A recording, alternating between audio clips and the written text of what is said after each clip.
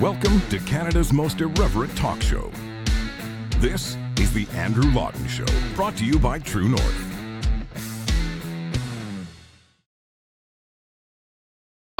A fly just flew in, literally just dive bombed my coffee like a second before the show began. And it appears to have killed him, but now there's a fly sitting. These are the first world problems we get on the Andrew Lawton Show. I hadn't even taken a sip of that thing yet. All right, so let me know in the comments. Do I just pull the fly out and drink the coffee, or do I dump the coffee altogether? Or I guess there's a third option, which is do I continue to drink the coffee and let the fly really steep it. That's a big ass fly in there too. All right, I got to move it. I'm gonna accidentally drink from the coffee, and you're all gonna be repulsed by me. So I'm just gonna move it way over there. I needed that to get through the show. If I just keel over by 1:15, that's why. It's because the fly was so rude as to sully my Americano. I am a man of the people, though, so welcome to the Andrew Lawton Show.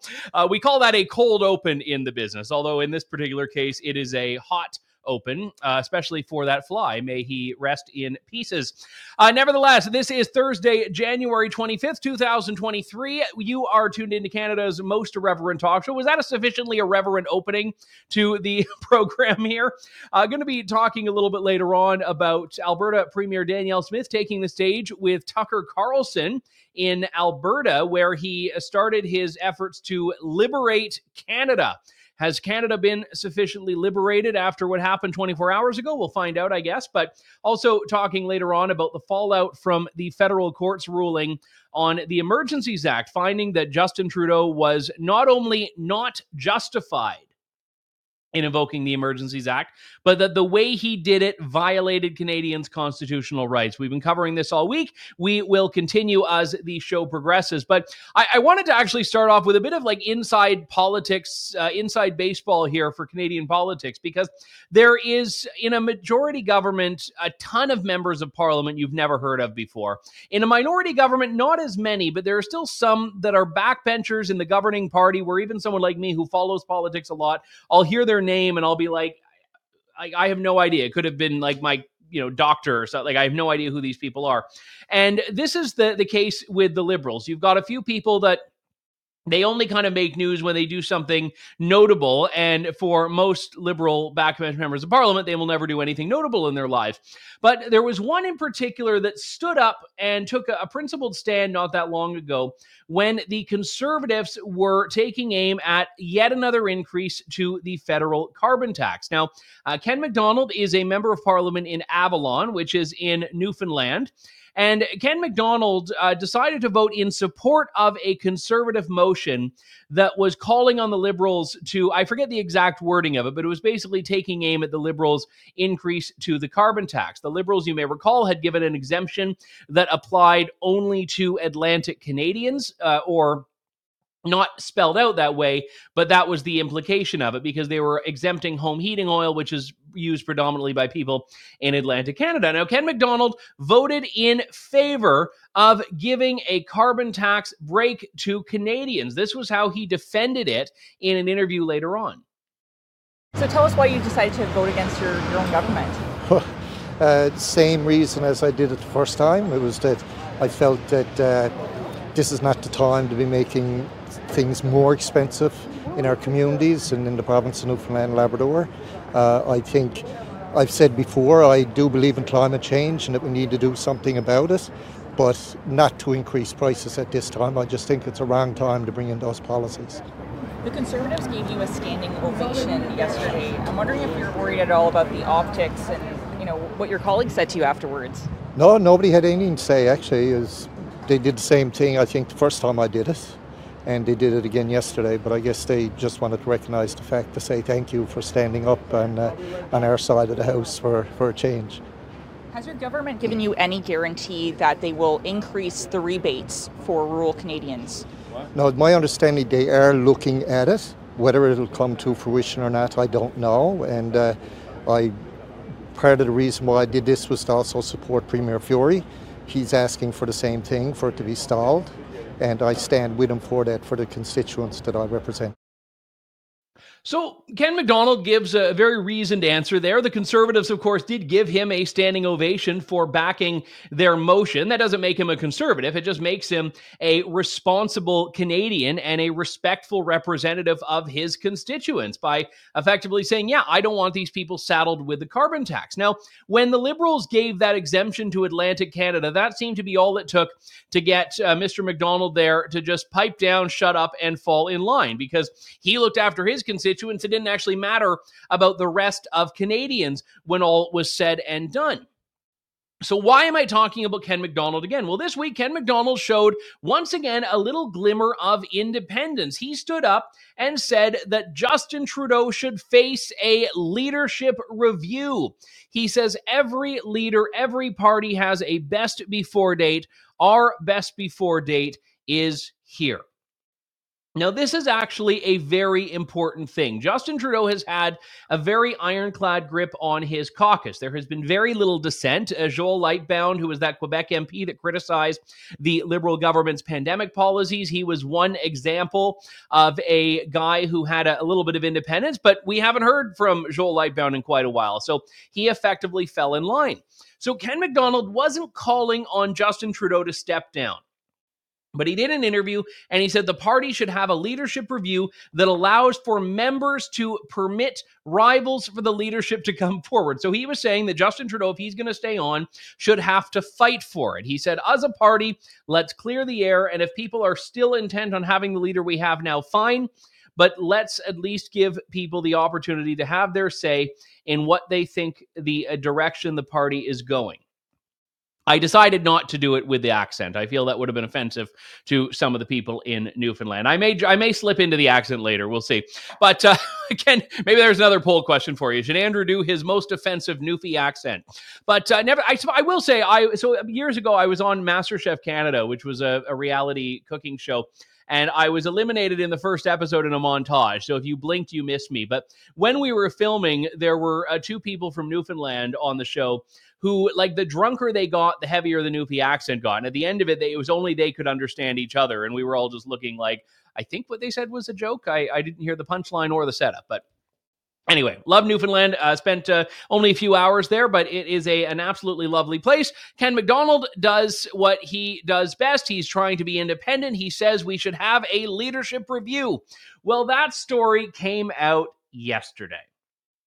Let's fast forward to the headline today. I know, so heartbreaking. Ken McDonald walks back his comments that Liberals need a leadership review. So what Ken McDonald is now saying is that Justin Trudeau is a great campaigner, which is as backhanded a compliment as you can give someone. That's like watching some terrible movie and saying that, I think the lighting was good. Like you're trying to find like the weirdest, strangest compliment that you can think of to offer. And it's a bit of a weird one. But he says in a statement, so the statement is what you send out when you don't want to go before the press again because you know you're going to say the wrong thing again. He said, the intent of my recent public comments was not to personally call for a leadership review, and I am not calling for one now. And then he, of course, goes on to say Justin Trudeau is a great campaigner. He says the government now of today is getting to be an old government. Those were his words in the interview. But in the statement, it's no, I'm not saying anything of the sort. So I suspect what happened is Ken McDonald was at home in Avalon minding his own business. He got a knock at the door, and then he opened the door, and this was the group that awaited him. I think he got like the Lebronos mob squad just at his front door, desperately telling him to get into compliance there. And so then what happened is we had, of course, Ken McDonald do an about face in less than 24 hours and say, no, I'm not calling for a leadership review at all. Never. No. I divided the boat tonight. No, sorry, I said I wouldn't do it. So here's what's happening. Anytime some Liberal dares to show just the slightest bit of independence, they get the hook, they get pulled off stage, the music plays, the microphone goes down, and they are going to be never heard from again. Like he's going to show up, ball gagged and bruised when the House of Commons resumes in just a few days' time, because Ken McDonald will never make that mistake again of saying what he thinks. And look, I feel for him. The Liberals deserve a great deal of credit. The only party I can think of that has had as good a job, as good a track record as Trudeau and the Liberals of keeping caucus dissent in check would be Doug Ford and the Progressive Conservatives in Ontario. Anytime someone in the PC caucus of Ontario has dared to be independent, they have been kicked out of caucus. It happened to Randy Hillier and Belinda Carajalios and Roman Baber. And then you fast forward to 2022, and what do you get? No independent MPPs. The only people that want to be independent end up resigning or retiring from office. So here's what's happening. We have the Liberals who are very much long in the tooth. The poll numbers are in absolute decline. They are in free fall. Not a single person I have spoken to, and I have many people that I know in my life, believe it or not, who voted for Justin Trudeau, at least in one of the past 3 elections, oftentimes 2 of them. And not a single one of those people that I've spoken to has said they will vote for Justin Trudeau again. Now, some of these people are not fans of Pierre Poilievre. Maybe they'll stay home. Maybe they'll vote NDP. Maybe they'll just, flee Canada altogether. But this is an incredibly important point that we all need to be aware of here, which is that the call has to come from within if you want anything to change before the next election.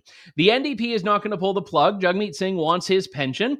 The Conservatives cannot pull the government down without getting the NDP on board. The Bloc Québécois are in a similar boat. So if Justin Trudeau is to be gone before 2025, the call needs to come from within the House. And the number of people in that caucus that cannot put their long-term interests front and center is actually shocking, because if you're a Liberal member of Parliament in, let's say the GTA, you're in Vancouver, you're in Atlantic Canada, you are not going to have a job in 2 years if the party continues on the path it's on. So either these people are just complete and utter cowards, they're complete and utter morons because they can't actually see the writing on the wall here, or they just don't care if they go down with the ship. And to be honest, I think there's some truth to that idea that a lot of these people genuinely do not know that things are as bad as they are. I mean, this is the sunny ways government, but I think a lot of Liberal members of Parliament, believe it or not, are just so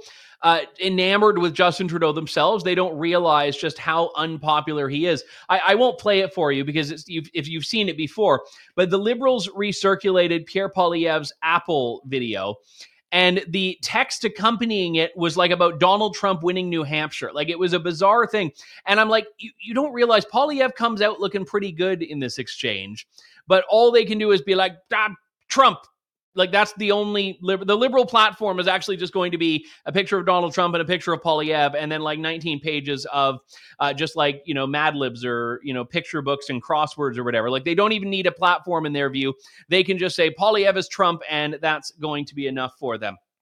Nevertheless, the big news of the week has not been the flip-flop of Ken McDonald, but it's been the federal courts trump card, if you will, on the federal government, declaring that the use of the Emergencies Act was unlawful. It did not comply with the Emergencies Act, and the measures employed did not comply with the Canadian Constitution.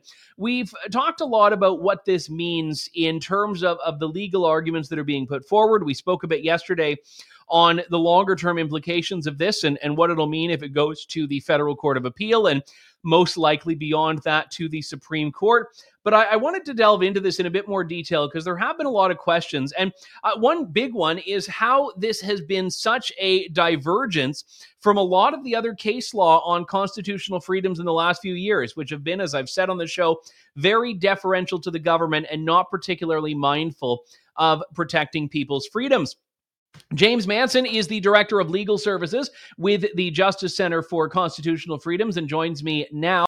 James, it's good to talk to you, and I should say to my audience, by way of disclosure, I sit on the board of the Justice Center for Constitutional Freedoms, but that has no bearing on this interview, and this is not to be taken, James, as a performance review by your board. Thanks very much, Andrew. You showed up on time, so you're getting a passing grade so far. But welcome. Let's start there. I mean, we've seen a lot of dismal rulings on constitutional freedoms in the last several years, on COVID-era cases, on free speech cases. Why did this one, in your view, go the other way? Where was the judge going with this that we haven't seen many of his colleagues go?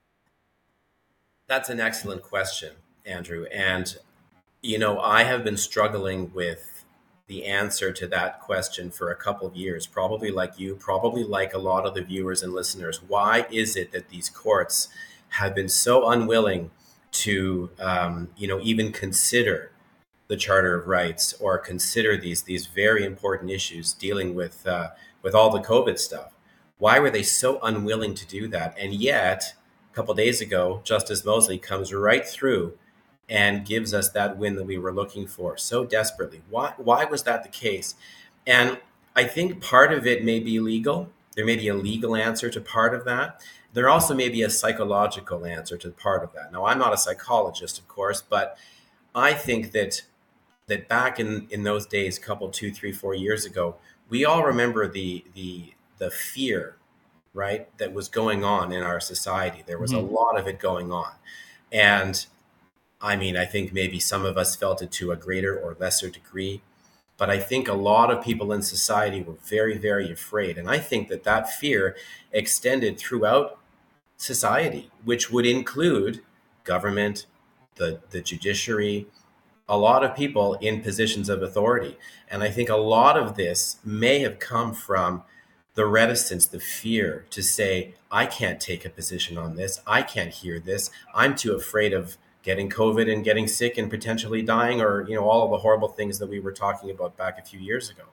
I think a lot of that may have been partly what was responsible. And so the reason I say that, Andrew, is because now we're 3 years later. We're 4 years later. We're not quite so worried anymore about COVID. Now COVID is a bit of a punchline. I don't mean to be that glib about it, but people say, oh, I got COVID over the weekend and it sucked and I had to stay home and no big deal. That's where we are now with COVID, right? So I think partly there's a psychological explanation. But the other explanation, Andrew, is more in my bailiwick, which is legal. And so I think maybe the COVID stuff was much more scientifically driven. It was much more about, whether there is a scientific explanation for vaccines or whether or not staying at home is the right thing to do medically or whatever. And there's all these scientific expert reports flying around for all that stuff.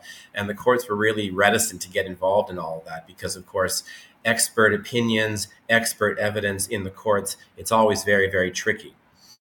And in this particular case, we weren't really talking so much about any of the stuff that was really COVID, really hardcore COVID stuff. It was a totally different question, which was about the Emergencies Act, which is a very, very, complicated issue, but it's very legal. It's very constitutional. It's much more, it's something that a judge or a court would have much easier time grappling with in the abstract than COVID, science, medicine, all that stuff. And don't get me wrong, Andrew, I totally think that the courts should have gone there anyway with all the science. They totally should have. But that ship has already sailed, of course. Yeah, to find a judge who is an expert in science and medicine is very, very difficult. It's incredibly rare. So judges have to be deferential to the experts. And when the government puts out, all of these people in lab coats, it's very easy to say, well, okay, that must be science. And your point about the legal aspects, I think, is incredibly important. Now, I'm not a lawyer. I kind of play one on TV sometimes because I've studied these cases and covered them. And I have people like yourself whose expertise I get to claim credit for in later shows when I repeat it back to my audience. But the Emergencies Act is a very well-written piece of legislation, I think, in terms of spelling out the test. And I actually found it very easy to go kind of point by point through all of the premises and caveats that it gives and try to line that up with the government's argument. And to be honest, there was not a lot of subjectivity in the test for a national emergency,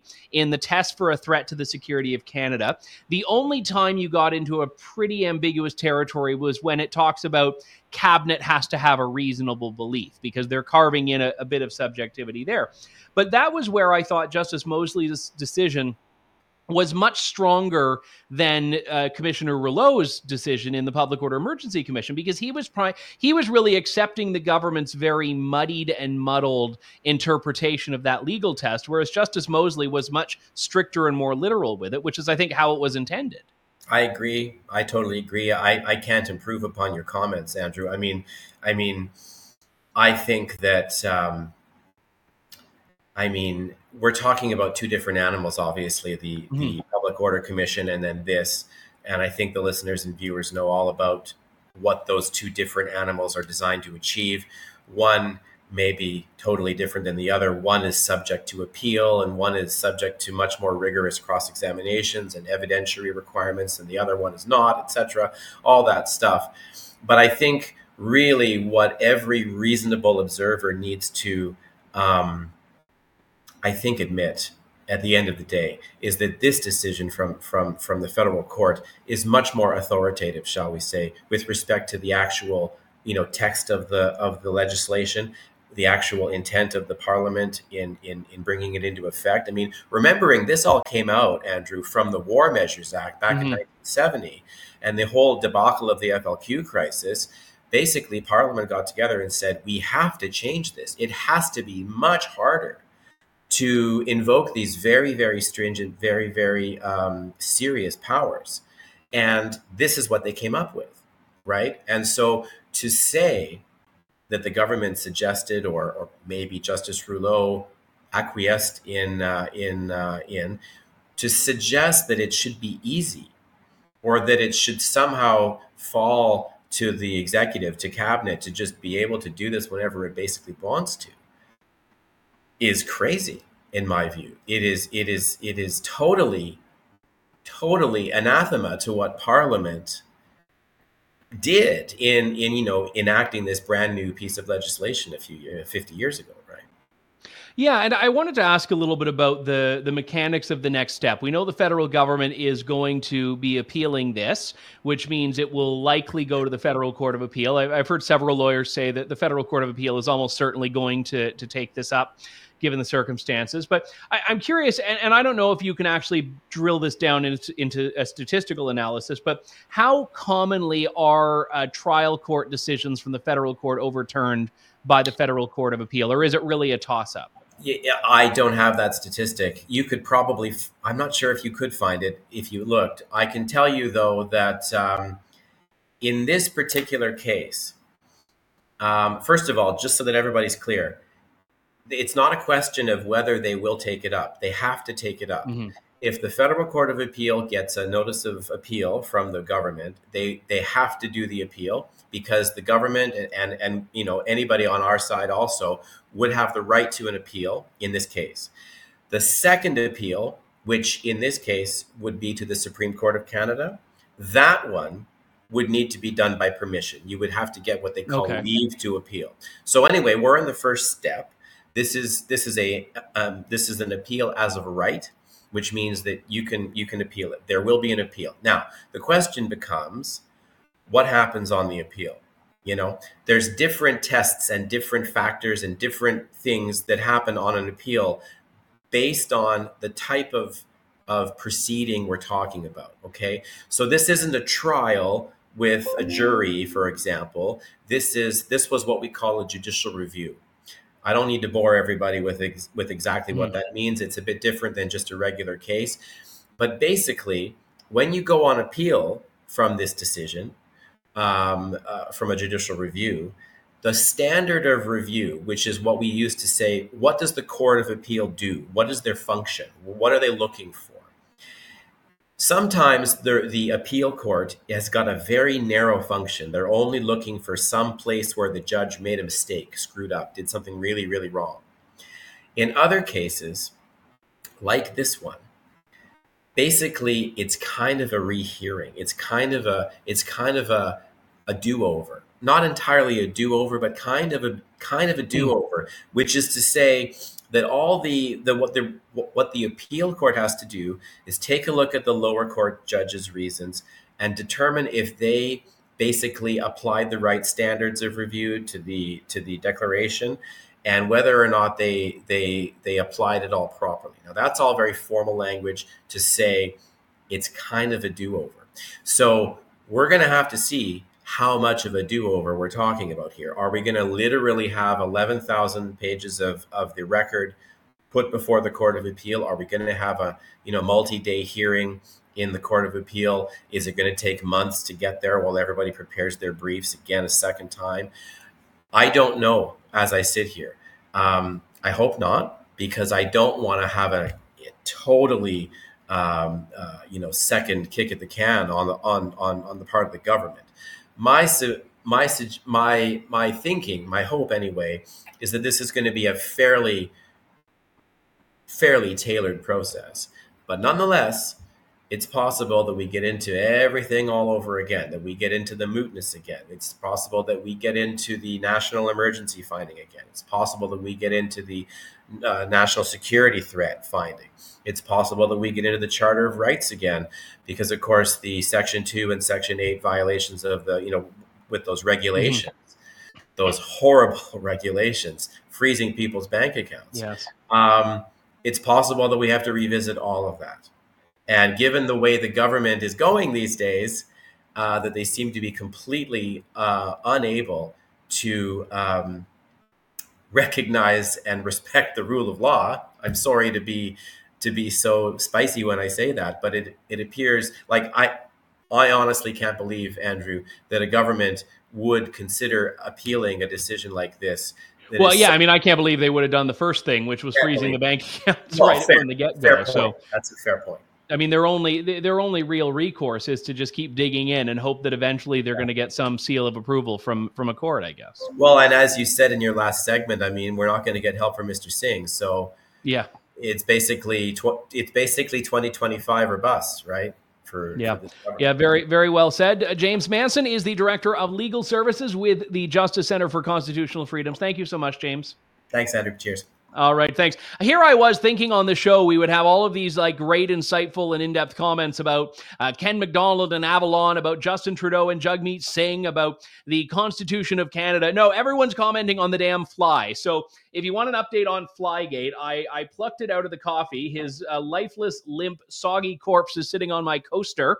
And actually, that is those are Justin Trudeau's poll numbers. Sorry, I thought it was the fly. But then we also had Richard Peters says, man up and drink the coffee.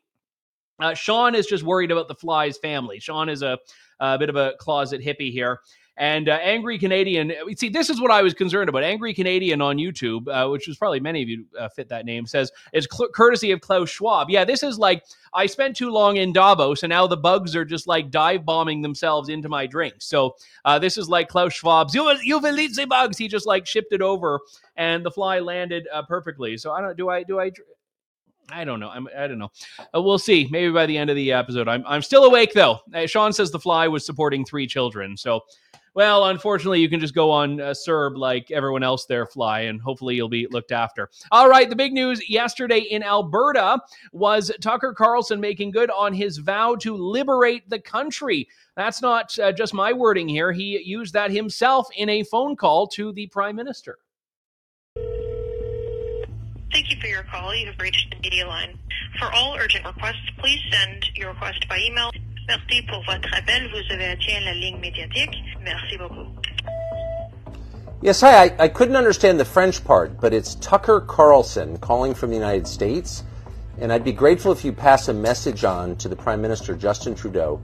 We are coming to liberate Canada. We are coming to liberate Canada. And we'll be there soon. Merci. And so he did. I think there were a combined like 15,000 people out at his 2 events yesterday, one in Calgary and then one in Edmonton in the evening. He had a star-studded panel there, Conrad Black and W. Brett Wilson and of course, Jordan Peterson, who was a late addition, and Alberta Premier Danielle Smith. Now, we'll get to Danielle Smith in a moment. I want to show, she tweeted this picture, which seems to just like trigger so many people here. She says, free speech means you don't just have to talk to the mainstream media. Finished up in Calgary, off to Edmonton next. Now, I liked the photo. I thought there was a little something missing from it. There was a je ne sais quoi that was missing from it. So I tried my own hand at fixing the photo and came up with this. Yeah, I think that right there is the real photo. This is a Canadian heritage moment. From left to right, there is Jordan Peterson, Premier Danielle Smith, Tucker Carlson, and Baron Black of Cross Harbor. Not, just to be technical here, he should never be called Lord Conrad Black. It is Conrad Lord Black, or just Lord Black, or just Conrad Black. But he's often erroneously referred to as Lord Conrad Black, which is just not the proper styling. But anyway, see, this is what happens when you watch too much Downton Abbey. But all of that notwithstanding, there was one more addition to the photo that I thought was even better than that. And I saw this one this morning. Let's put up this one. Oh, right there. We've got Baron Black of Cross Harbor. We've got Tucker Carlson. And then we've got Lady Rachel of Emmanuel. Rachel Emmanuel, who is the host of the Alberta Roundup on True North and graced the stage last night and joins us now, gracing our stage here. Rachel, good to talk to you. Thanks for coming back on the show. Happy to be here, as always. So, Danielle Smith got a lot of heat when she first announced she would be participating in this. And her answer, I think, has been pretty consistent, which is, yeah, I do interviews all the time. That doesn't mean I disagree or agree with whatever's in them. But have we seen like those heads exploding since she took the stage more than they were initially?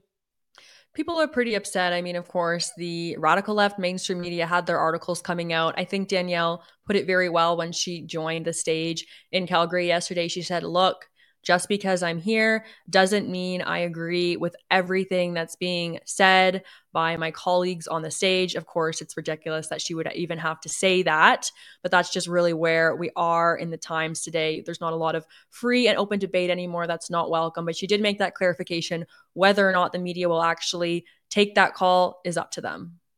Yeah, I know that today she did an appearance. She was announcing something or other and was already facing, like, yet again another question from it. Let's roll that clip.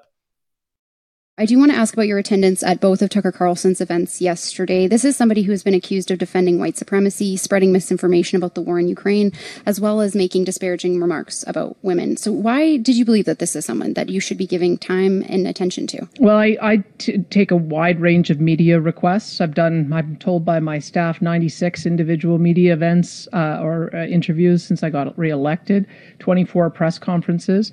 And I don't do a screening test to make sure that every person that interviews me matches 100% of what I believe, and I don't expect that they're going to that would be an appropriate thing to do. So I take a wide range of interviews from CBC all the way through to alternative media, because my job is to get our message out about Alberta. And I told everyone that I wanted to make sure that somebody who has a very loud voice in America knew that we were a partner in being able to provide energy security and energy affordability.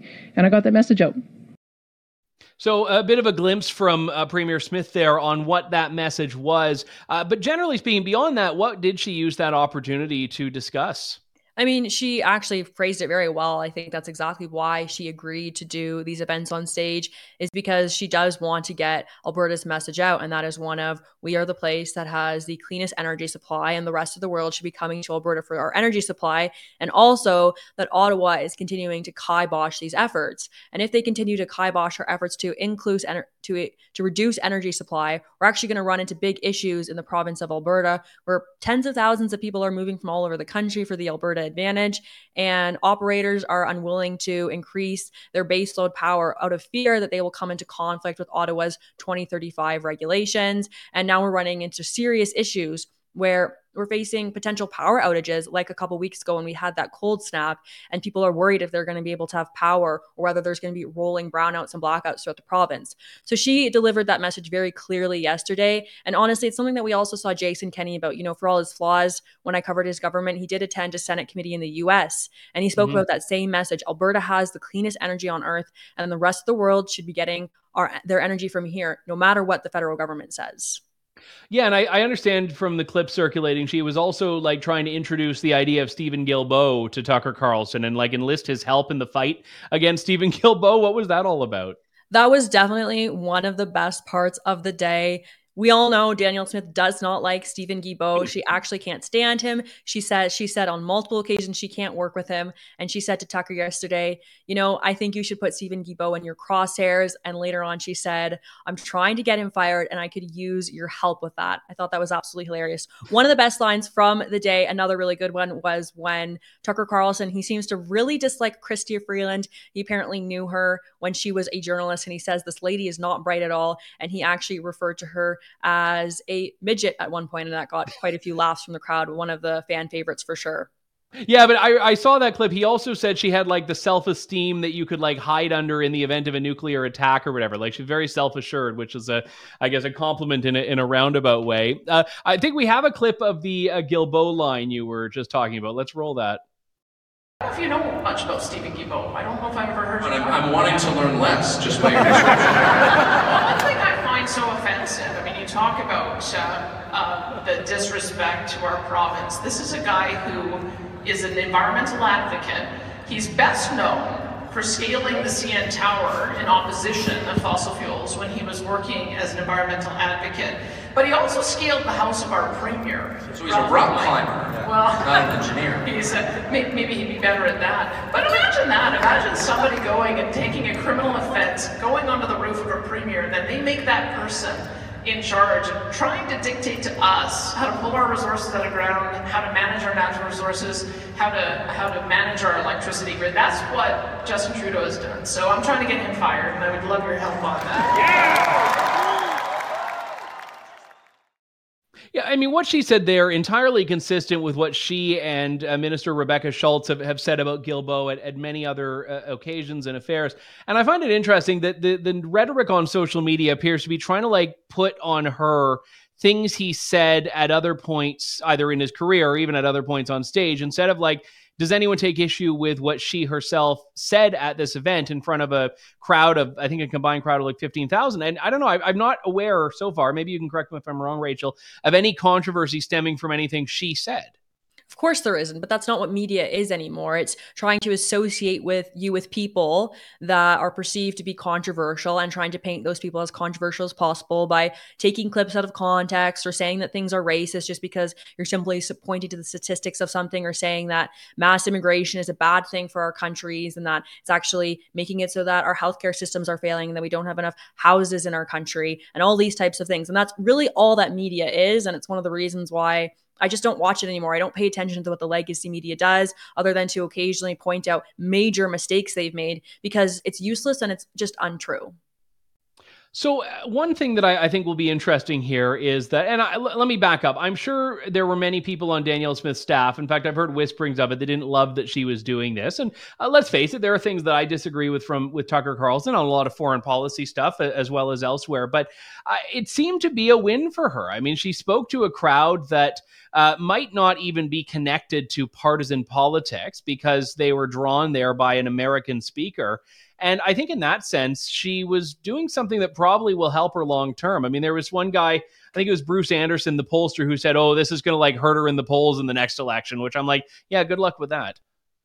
Yeah, I agree with you. I think that this event actually boded very well for her. And I think something we've seen the premier really improve on. Obviously, let's remember, she took a break from politics and she was a talk show host. And as a talk show host, you discuss controversial ideas and you sort of say your thoughts on things. And during the election, the NDP rolled their clips of Danielle Smith saying all these, talking about ideas, and they tried to paint it as some really controversial and crazy lady for simply wanting open and fair discussion. And so I think we've seen that be a bit of an issue for her in the early days of her politics. And even still, she had that willingness early on to continue that discussion. And I think that she's really kind of coming into her own as a politician, and she's really learned to finely craft and tune her message. And so I don't notice that we're seeing those types of blips at events that she attends as often anymore, because she just is really focused, and I think she stays really on point and on message. And I think she did that yesterday. So I agree that this will really bode well for her in the long run. All right. Well, we look forward. Are you going to be doing any of this on your show this weekend? Of course. So you guys can tune in on Saturday for that. So keep an eye out for the Alberta Roundup. I kind of assume, I hoped, because that would have been a really anticlimactic end to the interview. You said, no, we're doing something else. So that'll be on Alberta Roundup this weekend. Rachel Emmanuel, as always, keeping us connected with what's happening in I don't want to say my favorite province in Canada, but your favorite province. It's my favorite province in Canada. All right. Thank you so much, Rachel. We'll talk to you soon. Talk to you soon. All right. That Sean says, Sean, you're from Toronto. You don't get to how dare you me on this. Sean is like now defending the honor of Toronto when I say that I love Alberta. Every time I go out to Alberta, name one good thing about Ontario, Sean. See, he can't do it. He says Niagara Falls. You don't even live in Niagara Falls. And I couldn't even tell you the last time I went to Niagara Falls. I should say I grew up in Ontario. I love Ontario for the familiarity of it. I can't even say the weather is all that much better because I live in the middle of the Great Lakes. We get like ice in our faces. You just end up like you're basically a human icicle. You're Jack Frost when you walk down the street in the winter. And again, here a fly has never dive bombed my coffee in Alberta. You may get a cougar attack in a parking lot of a Tim Hortons, but you're never going to get a fly attacking your coffee. So now this is like my whole chat. Is everyone's turning on me, all the Ontarians. I mean, I'm an Ontarian. I'm one of you. All right. All of that notwithstanding, we will have that fight on our show. We'll do Alberta versus Ontario. If you're one of the other provinces, I'm sorry, you have to find your own fights. But that does it for us for today. We've got something very special planned next week, which I want to give you a bit of a glimpse of now. So my friend and colleague Mark Stein has been on trial for the last 2 weeks in Washington, D.C. It's again a case 12 years in the making. He was sued for defamation by Michael Mann, who is a big climate scientologist, or not climate scientologist, a climate scientist, I was going to say. And he was the guy who came up with what's called the hockey stick graph, which shows that like there had been no warming in the earth ever. And then just, in the Industrial Revolution, it just shot up and we're all going to burn and die. And Mark Stein has viewed that graph as a fraud. That is an allegation he has made. And it's one that Michael Mann sees as defamatory. And he sued Mark Stein in 2012. Only now is this case going to trial. So the third week of the trial is going to be next week in Washington, D.C. And this covers free speech. It covers climate change.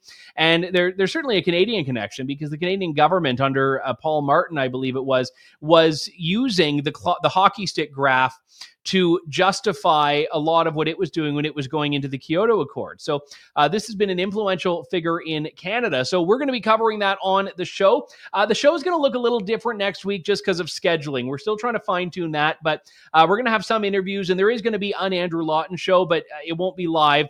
And we will have daily updates from the trial in Washington, D.C. So stay tuned for that. We're also going to have on Monday Ann McElhenney and Phelan McAleer, who have been covering this to bring us all up to speed. And they're doing a fantastic project on this where they're doing daily reenactments with actors of key moments from the trial. And they've got phenomenal actors. I've been keeping up to date through that process and that podcast. So that's something we'll have for you next week. I know people have been asking about it, so that is coming soon. Thank you to all of you. Have a wonderful weekend. God bless, and good day to you all.